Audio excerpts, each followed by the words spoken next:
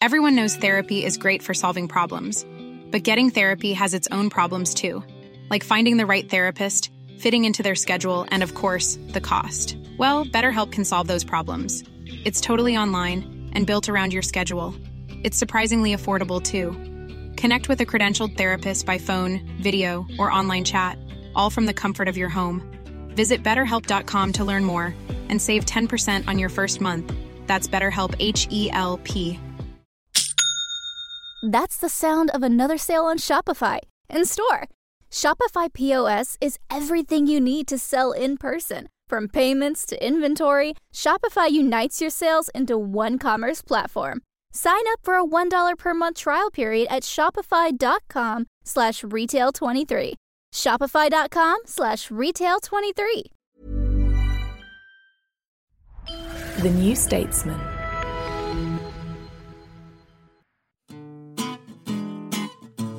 Hi, I'm Anoush. I'm Emma. We're Rachel. And we're Rachel. Not that we're dehumanising you at all on this podcast. And on today's episode of the New Statesman podcast, we react to the mini budget.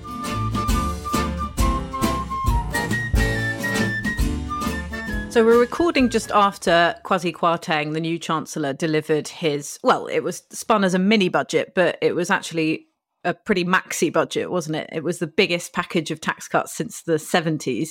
Uncosted, of course, so we don't have the usual OBR analysis of what it would mean for the future, but it looks like a great deal of borrowing, as was predicted, partly or mainly because of the big bailout of energy companies. But there are a few surprises as well, like cutting the top rate of tax, the 45p tax band. What was it like in the chamber, Rachel? Because you were there watching it, and we heard reports that people actually gasped when he announced that policy. And some Tory MPs were looking a little bit gloomy because he was unpicking a lot of the past Chancellor and indeed Chancellors beforehand, their sort of entire vision of how the economy should be run. It was extraordinary, really, because I think when you look back to Rishi Sunak's budget, pretty much every measure got briefed out beforehand. So he very much got a ticking off from the Speaker, Lindsay Hoyle, for how much had been pre-announced before he got into the chamber. Whereas this was kind of like briefed as a mini budget, but then it just was measure after measure being announced. And yeah, I think some people were really taken aback, in particular by income tax measures. There was also another measure on trade union strikes. So we already knew about the one about critical services, where unions could go on strike, but workers would still need to provide a minimum service for people. But in addition to that, he also said that if unions wanted to go on strike, they also had to put their pay offer to their members to get a vote on the pay offer, just to say that no negotiations had been exhausted. That was entirely new as well. And then you just had the stamp duty cut. So you've got threshold will double to 250,000 for first-time buyers, and the threshold from 300,000 to 425,000 on properties. And you had the uncapped bankers' bonuses was confirmed as well. I don't think anyone was quite prepared for just how much was in there. It wasn't a fiscal event. This was a full budget, but of course without the OBR analysis to go with it, which is concerning a lot of people, including, rather surprisingly, the Institute of Directors. Yeah. And I mean, from you outlining all of those top lines of the budget, it sounds like a bonanza for the rich. Is that what it amounts to, Emma? You've been doing the economic analysis of this. Yeah, it is. It absolutely is. And Liz Truss has been fairly open that she's a believer in the idea of trickle-down economics. She said that, the people who pay top rate of tax pay more tax, and therefore it's better for the economy. But yeah, I mean, that, obviously we had the cap on bankers' bonuses being removed. We had the national insurance rise being removed, which will benefit those at the top end of the earning scale the most. We had the highest rate of income tax being abolished. So the highest rate of income tax is now 40% rather than 45%, which I think Rachel Cunliffe has some views on. There is some maths that has been done, not by me, but estimated that if you are on £200,000 a year, so the top 1%, you will be £3,000 a year better off. If you're on £20,000 a year, all of the tax cuts add up to about £75 a year better off. So this isn't really about fairness. In fact, it is the opposite of that. And Liz Truss, when she was sort of being asked about this a week or so ago, said that she didn't think redistribution should be the whole point. It's now looking like actually it's the opposite. It's an ideological idea that the best way to grow the economy is to incentivize the richest and the biggest companies to work more and to produce more. And the idea of trickle-down economics isn't that, that wealth will somehow make it down to the poorest as water trickling down. I've seen a lot of charts and infographics that kind of suggest that's what the ideology is. It's actually something quite different to that. It's not about trickling down wealth at all. It's literally about if they work more, that there will be more jobs.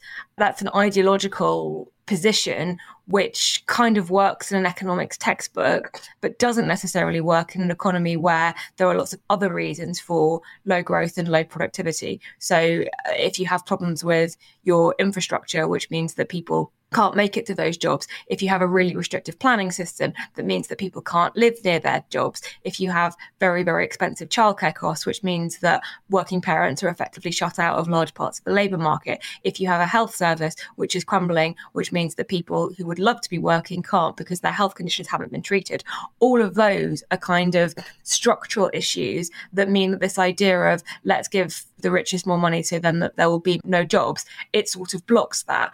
And one of the things this budget does by increasing borrowing and handing those increases out to the richest in the form of tax cuts is it makes it harder to address those structural problems because quite simply there is less money for them. So I think even if you kind of agree with the economic principle on paper, yes, I can see how more money here might lead to more jobs, might lead to higher growth. When you look at the actual reality of where the economy is, you've got a lot of economic experts saying there is so much stuff you have to fix first, and no real awareness of that in what the Chancellor said today.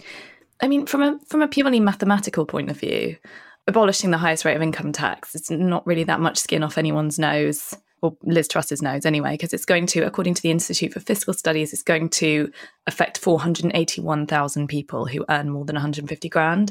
We live in a country of more than 60 million people. Like, it's not going to affect that many people, and it's not going to affect certainly the tax take enormously. So it seems to be very much more ideological than mathematical. There are lots of little ways in which sort of the government is signalling that it's not terribly concerned about inequality anymore. I mean, even when you look at the national insurance cut, which was briefed out beforehand. So if you're on £15,000 a year, you'll save like 30 quid. But if you're on £50,000 a year, you'll save 468 quid. So it kind of proportionally benefits richer people more. And when there were also lots of little political signals as to which speaks to that just lack of care for inequality anymore. For example, the new benefits sanctions regime, where the number of hours where you can work before you face threats of a sanction for not looking for work, it goes up. It's currently 9 hours. It goes up to 12 hours on Monday, and it goes up to 15 hours in January. So that's like another signal of who they expect to do what. Yeah, and something that doesn't necessarily save them a lot of money, but it sends a signal about what kind of priorities this government has. You know, that little part of the speech, it's actually inflationary. The Bank of England has even said we need fewer people in work. We have the highest or the lowest level of unemployment in 48 years. We do not need people going out and getting more jobs. Obviously, people need jobs, but from an economics point of view, right now, the more people you have in work, the higher wages are rising, the more that pushes up inflation. So this kind of idea of penalising people who don't have jobs seems absolutely bonkers to me. Yeah, and actually I did want to ask you a bit about that, Emma, in terms of the sort of integrity of the UK economy, because he did finally put a cost on the borrowing that the energy package would require, 60 billion for the first 6 months from October. And obviously there's a lot of borrowing going on top of that to fund the other tax cuts, because they haven't announced any. Apart from the benefits cut, they haven't announced any cuts to public spending. I mean, that borrowing is obviously becoming more expensive. Does it matter? I mean, how does that all work? Well, the borrowing became more expensive during the course of the speech because UK gilt yields went up. So, I mean, you know, again, the Institute for Fiscal Studies, I don't want to keep quoting them, but they have done a lot of looking into this. And their concern is that the debt is about to become unsustainable. So Liz Truss and Kwasi Kwarteng are betting, essentially. And again, the word gambling has been thrown around a lot. But they really are betting on UK growth increasing.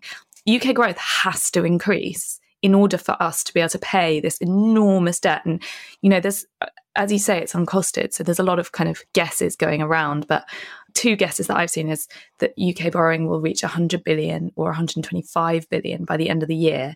The OBR had expected about 26 billion. So, it's an enormous amount.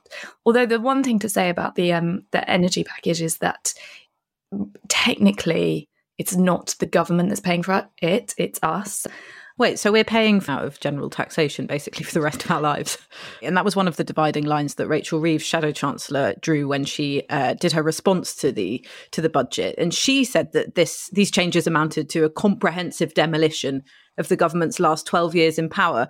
What did you make of that line? Because I thought it was a pretty weird line to take. I always thought that it would be in Labour's favour to try and tie this government to all of the Conservative governments past, which Rachel Reeves did do at the beginning of her speech, saying the person who'd been there all the way through was Liz Truss, the Prime Minister, the only person in cabinet who's been there the whole time since David Cameron's days.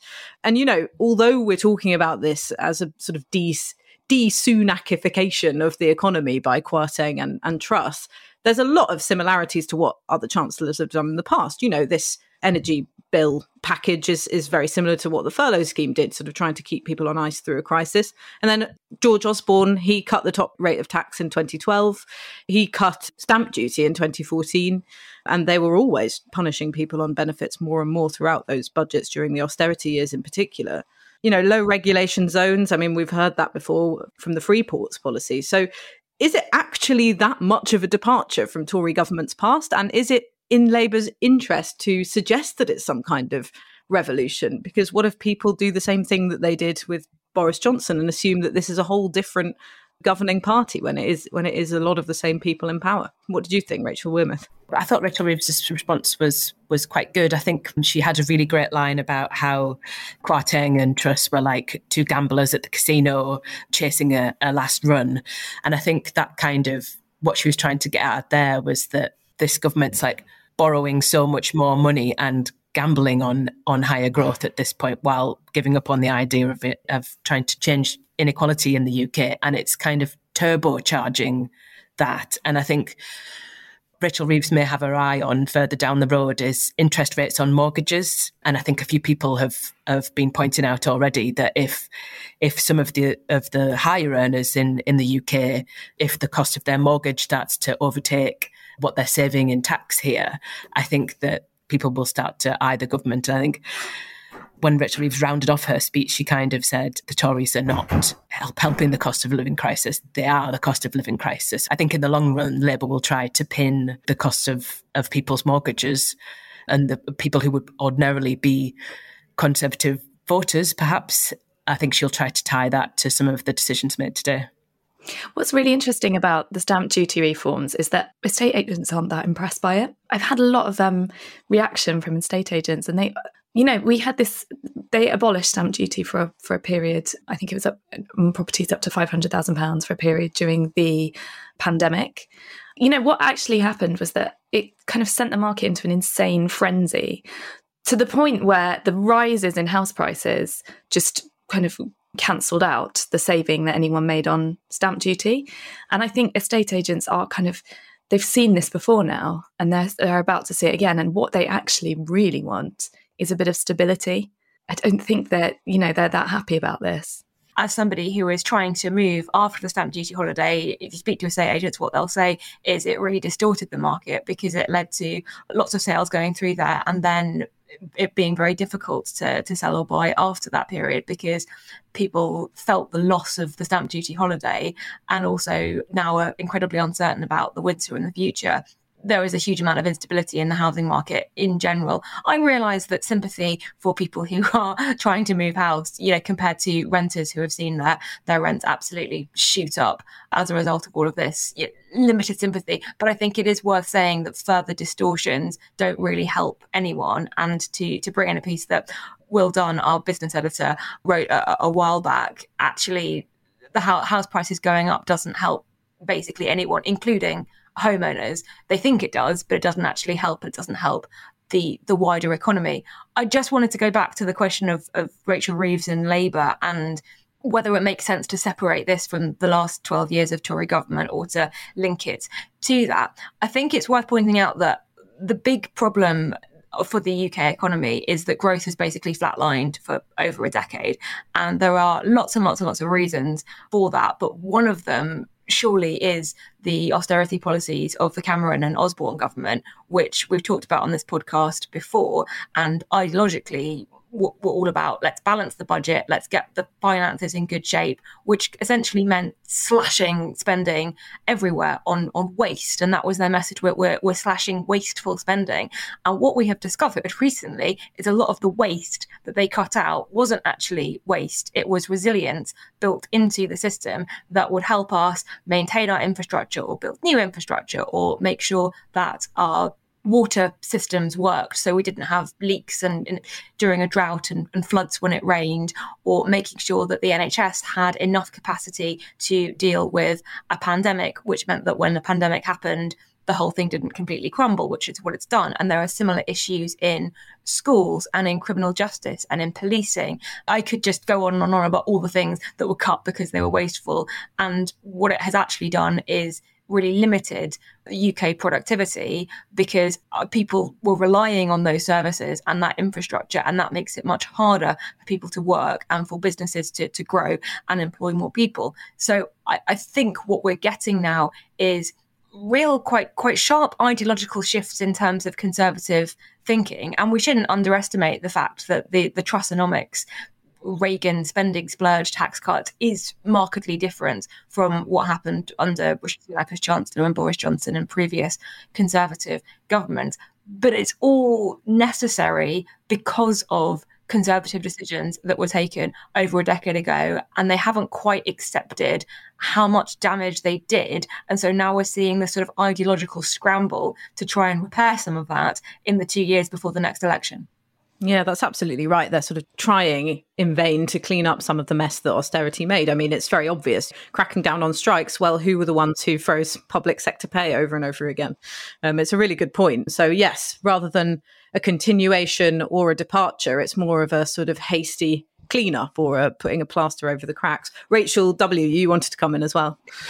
The target is to go for growth. It's for this 2.5% that the Chancellor Kwasi Kwarteng wants to create, but just feels at this point not at all guaranteed. And he admits that himself, says none of this is going to happen overnight. He says it'll happen over the medium term. So it's a big gamble on getting this plan to work. And we've seen today confidence in the pound is just like absolutely plummeted. It's not necessarily what are the reasons to invest in the UK at this point. And, you know, when you couple all of that with Brexit and with the state of the economy already because of COVID, and the stamp duty cut will also just increase the cost of houses. And there are already so many people who can't afford their first home. So it's not entirely clear exactly where growth is going to come from at this point.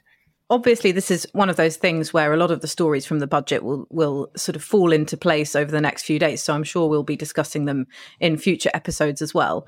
But I think we have a budget-specific question for the second half of the podcast. Hi, it's Anoush here. This is just a reminder that as a podcast listener, you have the option of subscribing to The New Statesman with a very special offer. You can subscribe for just £1 a week. That's 12 weeks for £12 if you go to newstatesman.com/podcast offer. We'll be right back. From The New Statesman comes a new podcast, Audio Long Reads. The best of our reported features and essays, read aloud.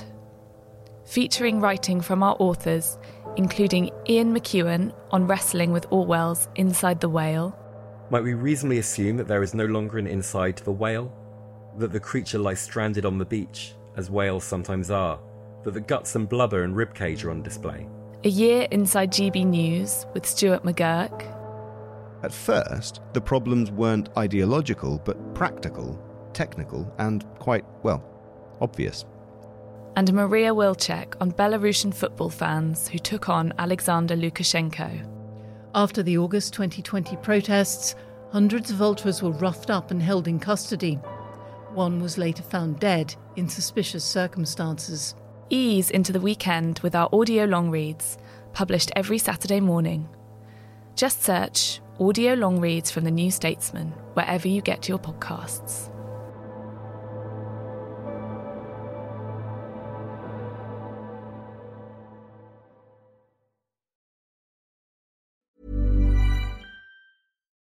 Millions of people have lost weight with personalized plans from Noom. Like Evan, who can't stand salads and still lost 50 pounds. Salads generally for most people are the easy button, right? For me, that wasn't an option. I never really was a salad guy. That's just not who I am. But Noom worked for me. Get your personalized plan today at Noom.com. Real Noom user compensated to provide their story. In 4 weeks, the typical Noom user can expect to lose 1 to 2 pounds per week. Individual results may vary.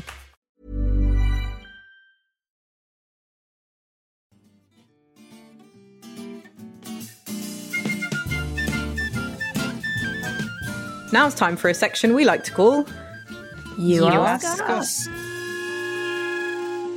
And we are cheating a little bit because this is a very reactive recording, but our question is actually from Rachel Cunliffe, who will be attempting to answer it. Does this now mean that a post-2009 graduate on 50k a year will pay a higher marginal tax rate than someone on 200k who went to university for free? And I think we have an answer. Rachel, did you manage to get an answer to that question? I did. I got it from the New Statesman's George Eaton. This is a topic that he writes a lot about, and he answered my question on Twitter. A graduate earning 50k will pay a higher marginal tax rate than someone earning 150k. A graduate will pay 51%, and somebody who is earning 150k but does not have a student loan to repay will pay 42% as their marginal tax rate.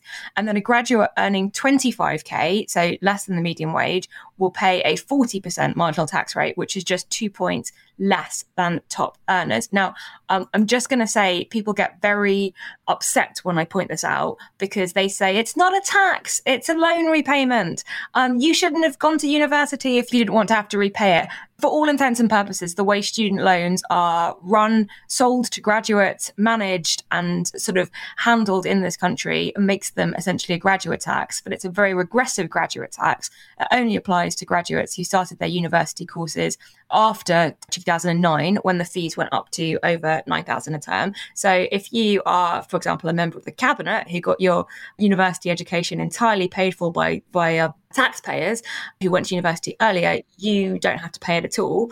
And it's one that you pay back depending on what you're earning, but at quite a high rate, sort of added onto your tax bill.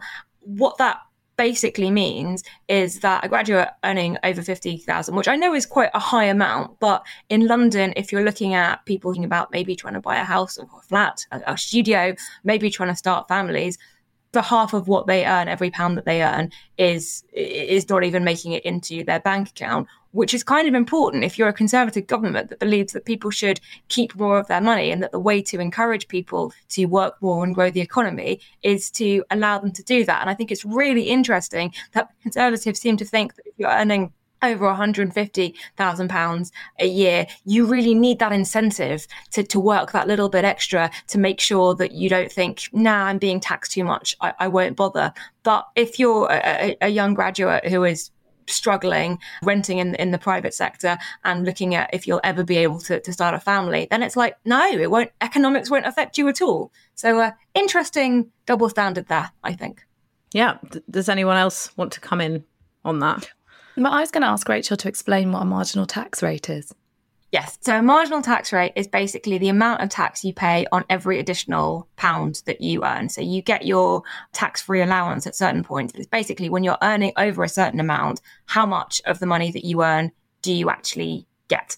And the thing with graduates repaying their student loans on the post-2009 system is that in addition to income tax and in addition to national insurance, 9% of every pound they earn goes back into repayments. So if you added all that up before all these tax changes, sort of including the national insurance rise, a graduate earning more than about £27,000, which is when the rate kicks in, would be paying 42% pence basically in tax on every extra pound that they earned, and one earning over 50,000 would be paying 52 pence, so more than half on every extra pound that they earned. Now, the changes that the Chancellor laid out today bring that down a little bit, because obviously income tax is being cut from 20% to 19%, and that national insurance rise is being scrapped. But that still puts them at a higher rate of tax than the top earners, who have seen the highest rate of tax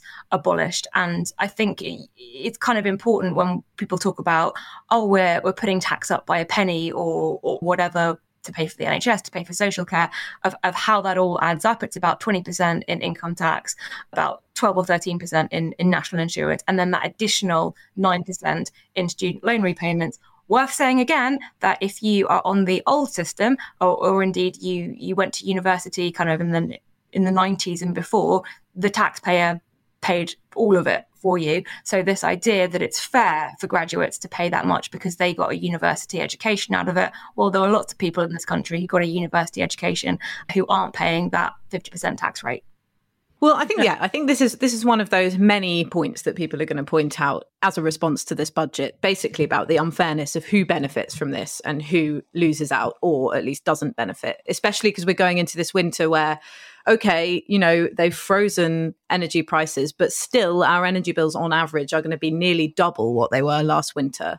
And, couple that with these stricter rules on benefits, the rising food prices, rising interest rates. I mean, the costs that people are facing are so much higher so fast. So most people will be having a winter where they are worried about their money all of the time in this country.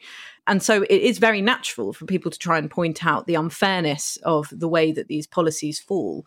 Something that I've written about on the site, which our readers can read if they want to, but they might not necessarily like it, is that unfairness has been found by poverty and inequality charities to be a word that doesn't resonate with people in focus groups, which I think is really interesting, because obviously you do have this feeling in Britain that we have a sense of fair play, but that's a bit different from saying something's not fair, and it doesn't really actually cut through to people. And from the research that we've been doing since January into public perceptions of wealth and salary and class, we've found that people aren't actually that riled up about high pay or tax cuts for people on high pay, which, might be a bit counterintuitive, particularly for people on the left who kind of want to see the world as they want to see it, that people would be outraged by this. They aren't necessarily always outraged by this. And there's a number of different reasons why that is. And one of the main ones is that, people themselves care most about their own financial situation, their own tax. They don't necessarily project their own circumstances onto someone earning 200K having a tax break. It doesn't necessarily translate in the way that maybe a neat little headline or a Labour attack line might want to try and link the two things. And second of all, people can imagine themselves one day earning that much money and not wanting to give half of it to the state, which is, it is a small c Conservative view. And it's something that, the Conservative Party, particularly in its current iteration, or at least those governing it on the front benches, believe and want to try and use in the policies that they're introducing. So it's not necessarily a gift for Labour that they're uncapping bankers' bonuses and that they're cutting the top rate of tax. And Ed Miliband tried this. I've spoken about this on the podcast before, so I'm really sorry for boring you and our listeners, but he called George Osborne's budget a millionaire's budget. He kept accusing the Tory government of a tax cut for millionaires. But it just wasn't something that resonated with people. And, when you try and get people in focus groups or in polling to sort of draw a line where they think someone has too much money or too much wealth or a salary that's too high, they can't do it. They won't do it. So I know that the current economic situation is different now, and that makes things very unpredictable. But I would say that Labour has to think twice before perhaps falling into a Tory trap on this. Is it because people are fundamentally quite aspirational? Like, I always remember that bit in The West Wing, classic, where they're talking about people do get upset when you tax the rich because everybody expects to be rich one day. Yeah, people can imagine themselves perhaps earning that money one day. And so they don't like the idea that they might have to give so much of it away. So, yeah, I mean, things can change, of course, and we don't know. We haven't got sort of public sentiment on the most recent announcement, but I've had my nose in this data for basically the whole of this year. And from what I think Labour would do better just to try and make the Conservative Party look like they're tired and out of ideas and like a little eccentric in terms of how they face the sort of modern challenges of Britain. Well, I hope our listeners enjoyed that brand new section that we created, You Grill Rachel. I'm sure we'll bring it back at some point. Yes, thank you to you all for coming on such a busy news day, and we will be covering the fallout of the budget in episodes to come. And for obvious reasons, we've been discussing domestic politics today, but Liz Truss did do her first foreign visit as Prime Minister this week. If you want to hear me discuss that with our World Review team, you can listen to the latest episode of World Review, our international podcast. You've been listening to the New Statesman podcast with me, Anoosh Chakelian, and my colleagues Emma Haslett, Rachel Wearmouth and Rachel Cunliffe. We're produced by Mae Robson, and our music is Devil with the Devil, licensed under Creative Commons. Thanks so much for listening, and don't forget to subscribe and leave us a nice review.